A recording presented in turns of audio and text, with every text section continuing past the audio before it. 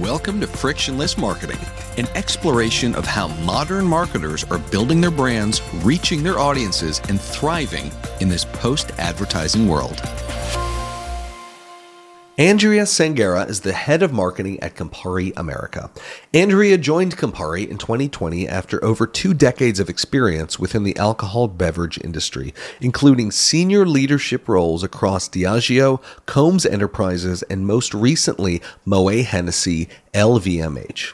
Today, Andrea oversees all facets of marketing for CAMPARI Group's premium portfolio of brands, including Aperol, CAMPARI, Sky Vodka, Espolòn Tequila, Grand Marnier, and Wild Turkey.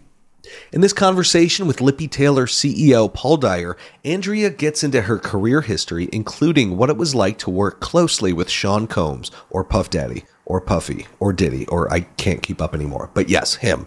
Andrea also explores marketing in a post-COVID world and her key ingredients for powerful earned marketing campaigns. All this and so much more on today's episode of Frictionless Marketing. Without further ado, here is CAMPARI's head of marketing, Andrea Sengara. Andrea, thank you very much for joining us here today. Excited to be with you today, Paul. Looking forward to the conversation. And so are we.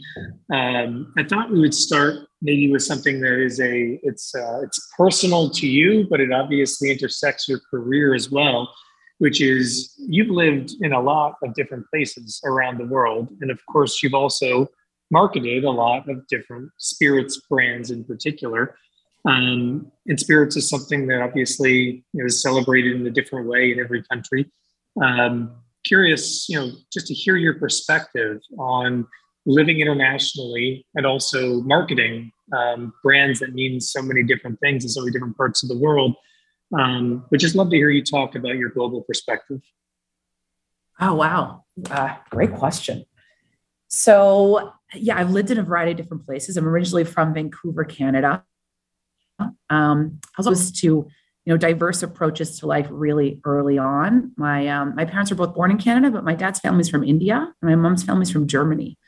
So I feel like I grew up enjoying different approaches to life, which I think really nurtured my curiosity and adventurous side. And as a result, I sought out these different experiences that you mentioned, working internationally, working on a lot of different brands that mean different things internationally. So, went on to live in Madrid for a while, South Africa, Colombia, then moved down to New York where I am now, spent a little time in California.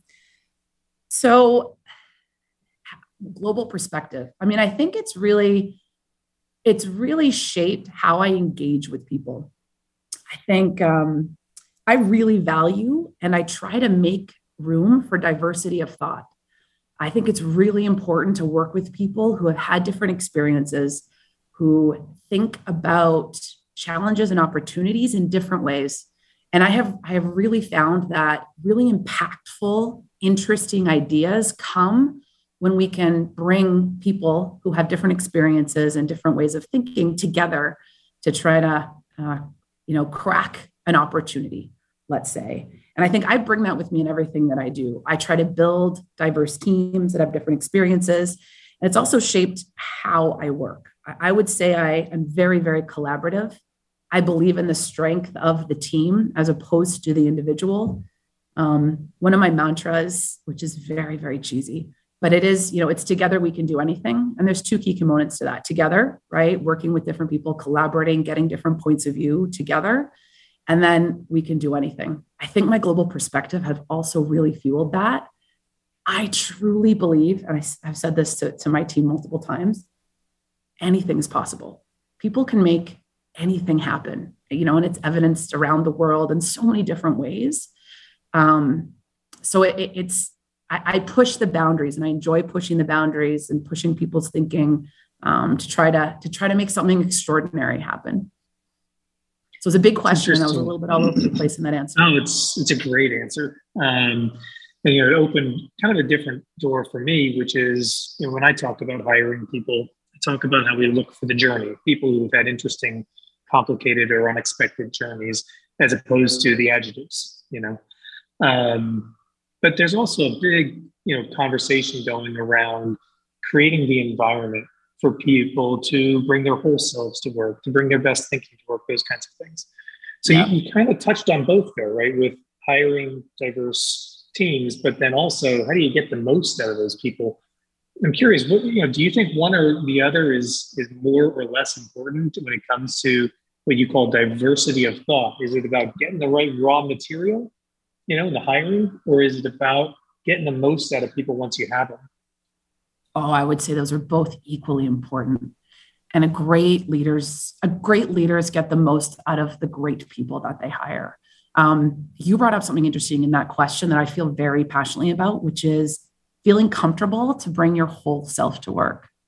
I strongly believe in that. I try to create a very comfortable, open, approachable environment so that people are most at ease. I try to break down hierarchical barriers as much as I can, because I think those are some of the conditions that help people feel at ease, that allows them to unleash their full potential, which is how I look at what my job is. Excuse me, it's interesting.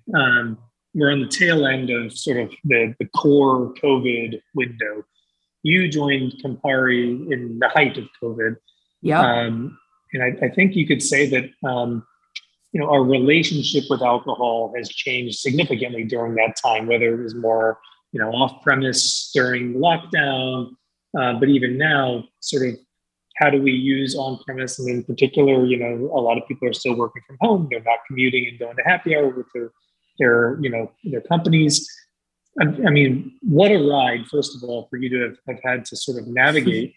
But can you talk about what is the phase we're in now? Where do you see this going in the post-COVID spirits market? Yeah, absolutely. You alluded to it. During the pandemic, there was a change in behaviors, and behaviors are always changing. I mean, we had a lot of people start making cocktails at home that hadn't really done that before. I think that was one of the major changes that we saw. We know consumers have been, we say, quote unquote, drinking better, like they're making more premium choices in the brands and really interesting cocktail choices as that continues to grow and become, even more and more sophisticated. And I think we're still seeing people do that, which is wonderful. But I also think people are craving connection and they're craving experiences. So it's really wonderful for our on-premise partners in the entire hospitality industry to see people back out, back enjoying brands, not just at home, but still at home, but now connecting, leveraging the moment, which is what our moment is all about. It's a social, convivial moment that brings people together and allows them to enjoy life. And I think we are very much in that phase right now. We're based in New York, and there are people everywhere. And it's just wonderful to see people wanting to connect again, enjoying life beyond the bubble that they, went through COVID with. And I think we're gonna continue to see that. So, you're gonna see our brands showing up where people can connect and enjoy life. We show up at a lot of festivals. We do a lot of work with our on-premise accounts. There's so many more events that have now started to come back, and we are all working as hard as possible to make these experiences as safe as possible for people. And I just feel like as a collective population, we're all taking on that responsibility because we want to be out connecting again. And it's wonderful to be in an industry that helps facilitate that. I have to say, there's probably a lot of New Yorkers listening to this that are thinking to themselves, I kind of liked it when there weren't a lot of people on every street corner. But you're right. There's definitely the positive side of the conviviality. You've spoken in the past about the importance of brands creating culture, not just like leveraging it or sort of inserting the brand into a cultural moment.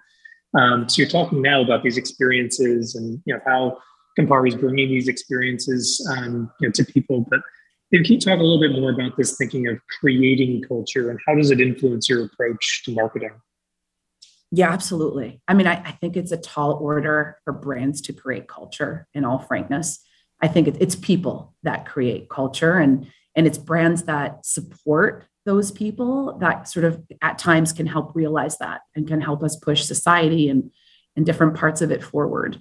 And that's the part that that we like to lean into, and that we're exploring, what are those right partnerships that make sense for brands. So one, building brands in culture, not leveraging it, not exploiting it, but really supporting it, right? Supporting artists in certain cases, as it's been with CAMPARI for over 160 years, as an example. I mean, we've been a patron of the arts for that long of a period of time, and it's something we feel a responsibility to do, and we're excited to do it because we think society is better off when we're able to unleash our creativity, and artists are able to express their points of view on the world. And so creating brands and culture, building brands and culture is one of our 5 main marketing priorities here at CAMPARI, and I'm really proud of the work that the team have done. I think when it comes to film and continuing to do that with CAMPARI, we started sponsoring the Cannes Film Festival. We've been sponsoring the Venice Film Festival and the New York Film Festival for quite some time. We just kicked off last week a partnership with the Academy Museum. So leaning back into what we feel accountability and responsibility for. We're just sponsoring their exhibit of Regeneration, a look back at Black cinema, 1898 through to 1971. And I think that's a great example of how we want our brands to support revealing, highlighting important parts of culture that help ideally push us all forward together as a society. Sky Vodka is another example. I think Sky Vodka is a brand that's made with water enhanced with Pacific minerals from the San Francisco Bay, which is where we're from. And we now have a partnership with the Ocean Foundation. And part of our mission and our purpose is to help support, ensuring we have clean water for a long, sustainable period of time for those of us on the earth. So those are just a couple of examples, but happy to talk about some more. Well, those are great. And there's one in particular I'd love to hear you talk about. And then looking back, this idea of people and culture as it relates to spirits. So you guys created, it was Fellini Forward, which was a short film created with artificial intelligence, right? With AI, to celebrate Federico Fellini. Do I have that right? You have that right. Yeah, it's a really creative project. We partnered with Federico Fellini back in the 1980s, I believe, for a campaign project. And we worked actually together with his niece and a company called Unit 9, who used new technology to try to create a film that lived by Federico Fellini's standards. So the artificial intelligence essentially amalgamated all the learnings from all of his work, and working together with that group created a piece of work built off of what it would be like to be inspired by different key elements of Federico Fellini. You can still see this on Amazon Prime. It is a really, really interesting example of how do we push cinema forward, right? How do we think and push boundaries in an area that we're passionate about? Always thinking about what the future could offer. But it's this marriage between creativity and innovation, leveraging today's technology to see what that could look like. And it was a really, really interesting project. It sounds very interesting, and I'm definitely going to go check it out myself. Now I'm taking off my interested consumer hat and I'm putting on my cynical marketer hat. And I'm asking, how does something like that, how does a project like that, as cool as it is, how does that drive the brand? And is it something that you can measure in the sort of traditional sense, or is it something that you got to take a bit of a leap of faith that it's going to drive value for the brand? The ultimate brand building question, isn't it, Paul? Right? How do you choose what you do, and how do you measure its impact? I think we feel at CAMPARI, again, over 160 years of supporting the arts. So I think we're very comfortable taking risks, exploring new projects in that space. I think it's important to us to continue that legacy for the brand. And I think once we identified what the project would look like, it just felt very natural for the brand to move into that, to take a leap and support this project. I also think it's a good example going back to, sorry, go ahead. It makes complete sense. You have that heritage, right? You have that brand heritage. this was a very modern way of tapping into that. I think that's really interesting. Yes. So a few minutes ago, I said I wanted to come back to this, right? A few minutes ago, you said, like, it's really a high bar for brands to create culture. It's people that create culture. Yep. And of course, you have a very storied career in the tequila market, having marketed Don Julio and other tequila brands.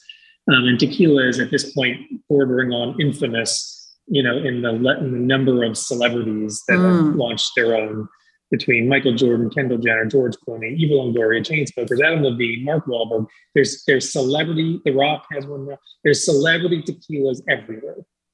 How is that impacting the way you think about the role of celebrity in marketing a brand that's not owned by a celebrity?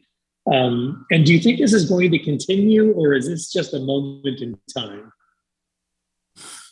Yeah, that's a great question. I would say it's beyond tequila, it's beyond beverage alcohol. And you look at the influence of celebrity across so many facets of our lives, it's quite remarkable what's happening at this point in time when it comes to celebrity influence. So I think it's here to stay for some time. It'll be interesting to see how it evolves, but it feels like we're at a peak here in terms of the role and the influence it can have over so many facets of our lives. The role in beverage alcohol, it garners you immediate awareness, right? That is, and it can be a short-term play, but I think you really need to work at building a brand, even if you have a celebrity, for it to be more than that. For it to be a long-term sustainable brand and business, it has to be more than just the celebrity. The celebrity is a nice way to garner a lot of attention, a lot of interest, and a lot of trial, but the product needs to have legs and beyond the celebrity for it to resonate and be chosen over and over again by different parts of the population. So there's a lot of pros to it. The cons come with, I think, things that you are likely already aware of, right? Like, depending on how closely you tie your brand to that celebrity, it can usurp the identity of the brand. So there's a lot of things to consider in terms of if you want to work with a celebrity or not. And then who you choose to work with is such a big, big decision. I'm a big fan of working with people that authentically already like and enjoy your product. I think you can tell when that's not the case. And you just want to be in it together with somebody. So here to stay. I think we'll see more of it. And I think the success depends on how engaged those partners are together. That makes a lot of sense. And, I have to open this door of your career. It looks really like it's like all these big household name companies, luxury brands, Diageo and Campari and, LVMH. And then you've got that stint where for a couple of years you went to work for P. Diddy, Sean Combs, right? Yeah. And so we're talking about celebrity, and you obviously have a very unique perspective on having worked now actually for, a celebrity enterprise. Can you talk about what that was like and, I guess maybe some learnings or even would you do it again, knowing what you know now and those kinds of things? It was a phenomenal experience. Now, in all fairness, I had worked with him previously, even though I was at Diageo on Ciroc and building that brand together with him and his team. And then it was a decision to decide to move over and work directly with him. And it was a big pendulum swing, huge. You're going from structured, matrixed organization to, working with a visionary and an entrepreneur, very connected to culture. So I wanted to get out of the boardroom and I wanted to be closer connected to culture. And I got that, and I got that in spades. And I think I definitely learned a lot. I learned a ton. I mean, he's a visionary, he's an entrepreneur, he's an executive, he creates culture, great example of somebody who has created some phenomenal blueprints for, for different businesses on how to be engaged in culture.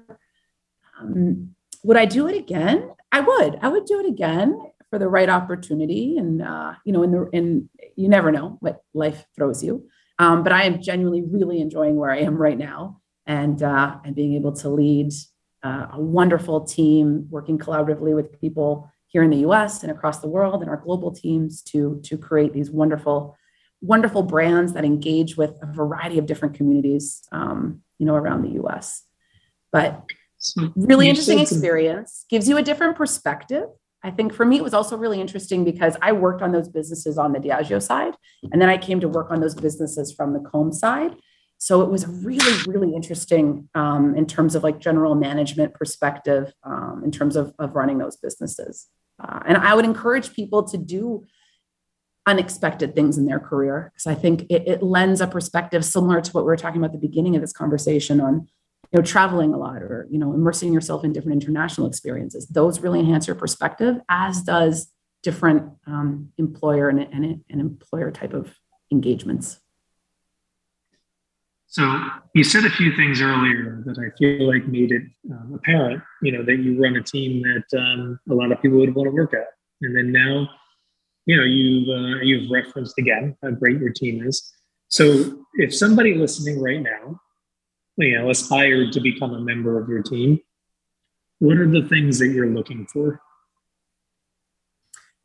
I am looking for passionate, curious, driven people that want to make an impact on the world, that are passionate about marketing or growing in marketing, people that are interested in collaborating across functions. So, one of the things I talk to my team about is, being great collaborative cross-organizational leaders. It's important that we have great relationships with all the different departments, that we understand, how people are feeling about our brands and how we're operating with our brands, so that we have a pulse on opportunities and challenges, and we can lead driving solutions. I think that's another big component of what I try to instill in my team, like be the leader in terms of the conversations we want to have in our businesses, and then engage whoever we need to engage internally and externally to help us identify those opportunities and realize them, or the challenges and to solve those. Well, I have to admit, it does sound both inspiring, but also like a high bar. So I think I can see why you have a great team. So we're big believers in this idea of earned creative. This is where we're starting to get a little bit more academic, about the business of marketing. But the idea of earned creative being brands doing things worth talking about, as opposed to thinking with ads, as a sort of central part of the way that they bring their marketing, to the world. First of all, what are your thoughts on earned creative and sort of the role for it, in a marketing mix? I think it's critical. It is such an important part of how we think about how to bring our brands to life. I think you need to be really, really clear about what your brand stands for, who you are as a brand, what matters to you, what are the things you want to be a part of in society and in culture, and then really understanding what matters to your consumer, what do they care about, and then what is actually being talked about, what is topical and out there, so that makes sense for us to be a part of the conversation. I very much believe in, this goes back to building brands and culture, embedding them into the zeitgeist. How do we authentically integrate into the right places that bring to life who we are as a brand, so that more people can discover us in really authentic and organic ways. And I think that's what earned media is all about. I love a great ad. They have a role to play. They will always be a part of the mix. I think it reinforces, what your brand's about. But it's very much one part of the mix for us, really understanding what we want to support and be a part of a conversation that matters to us, that makes sense for the brand, and that also our consumers talk about is really, the magical overlay of those circles on the Venn diagram that we all strive for. All right. So speaking of this Venn diagram that we're striving for, so you've talked about understanding people and audiences, and you've also talked about integrating into culture. These things feel very right brain to me. They feel very, it's like amorphous. It's intuition. It's, it's human. But of course, we're also in the era of big data, AI, analytics led, data driven, et cetera, et cetera. How do you merge those two, ways of working or trains of thought? I mean, I'm a believer in art and science, Paul. I think creativity can be driven by clearly understanding, data and analytics. And I think as we all know, we are living in a world where more and more data is available to us, right?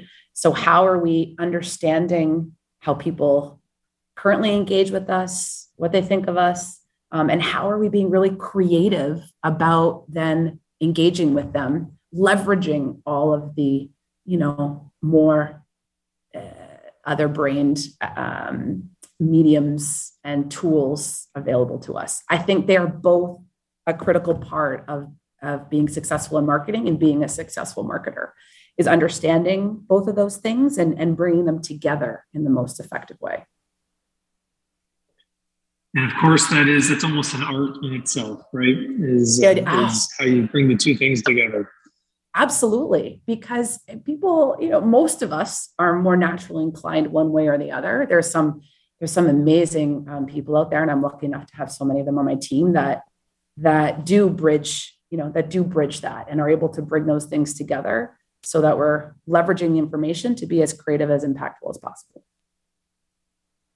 So one other, I know we're getting close on time here. I got one other thing, another door I want to open, since we keep opening doors here today, is in the beverage industry. It feels like in recent years, bringing new products to market has been in itself sort of not just the means, the ends, but the ends itself, right? The marketing itself with ready to drink cocktails and sort of, new licensed bottles and, things like that, where you're actually introducing products that are themselves sort of a story. Do you see that continuing? Again, is that something that you feel like has been a phase, or is it like this branded merch and product as marketing is where we're all going? When I hear you give those examples, what I'm hearing is innovation, right? Like, are we going to be innovating in the category, or we're going to be offering new and different things? I think that has always been a part of this industry. So I absolutely believe that will continue. I think what's always evolved and changed is the shape that those innovations take, right? I think, to your point, we're seeing a lot more licensing, those types of examples, than maybe perhaps we have in the past. And we've just gone through like a really big RTD boom that is pretty clear and evident. And, those things ebb and flow over time. You can look back and see that. So I don't think it's a moment in time. I think we have a lot of interesting people working across a variety of different companies in this industry that are thinking about, how do I do things differently to have more of an impact in the world and with my brand. So frankly, I'm excited about it, and I'm looking forward to seeing what we do and what others do. Well, and it certainly makes every trip to the grocery or the liquor store more interesting, as opposed to just seeing the same 5 things every time you walk in, We're happy we're able to do that for consumers. And I totally agree with you. I think people are working hard to keep it fresh. All right, well, keeping it fresh. And you know what, I gotta say, that seems to be a theme, throughout this whole conversation, is keeping it fresh, whether that's through the celebrity lens, the cultural lens, the new innovation and product introduction lens, keeping it fresh. So Andrea, I just want to say thank you very much for your time. We've really appreciated you coming on the show here, sharing some of your insights, and we're looking forward to seeing more from CAMPARI. Well, really honored that you guys reached out to have this conversation. Really enjoyed it. So thanks so much for that.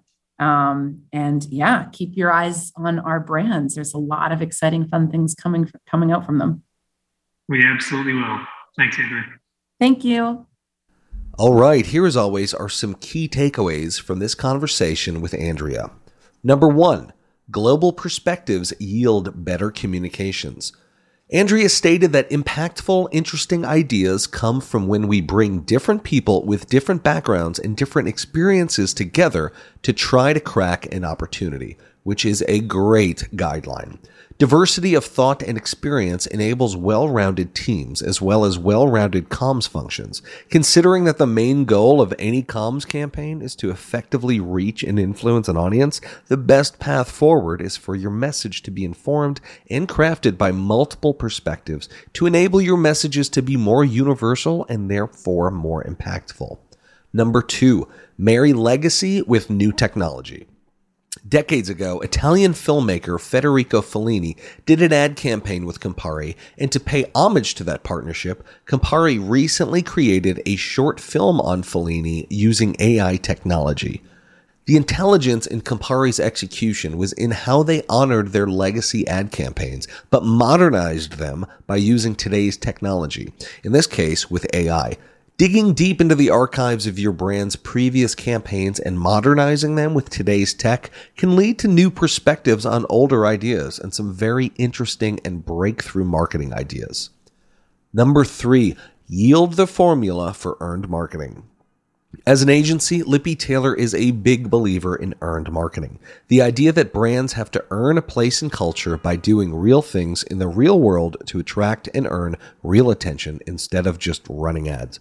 When asked about earned marketing, Andrea brilliantly broke down the equation she and her team at Campari think through in order to crack an earned marketing campaign. She stated that the foundation of earned marketing is knowing what you stand for as a brand, knowing what your consumer cares about, and observing what is being talked about. Brilliant earned marketing campaigns can occur at the nexus of these 3 ideals, so consider this in your next brainstorming session. Anyway, thank you as always for listening. If you enjoyed this episode of Frictionless Marketing, why not share it with your friends and colleagues on LinkedIn? Don't forget to follow the show on Instagram at Lippy Taylor, that's LIPPETAYLOR, and to learn more about us and our agency, visit us at lippytaylor.com. Thank you for listening to Frictionless Marketing. If you enjoyed this episode, you might want to check out Paul's best-selling book, Friction Fatigue: What the Failure of Advertising Means for Future-Focused Brands. In Friction Fatigue, Paul explains to readers why advertising is broken and provides a frictionless marketing framework to help build your brand in an era where advertising is no longer the answer. You'll learn how to protect your business against competitors and lead the pack with fresh marketing strategies that will help you prepare for a future where the consumer rules. Friction Fatigue is now available on Amazon and as a book on tape on audible.com. Thanks again for listening.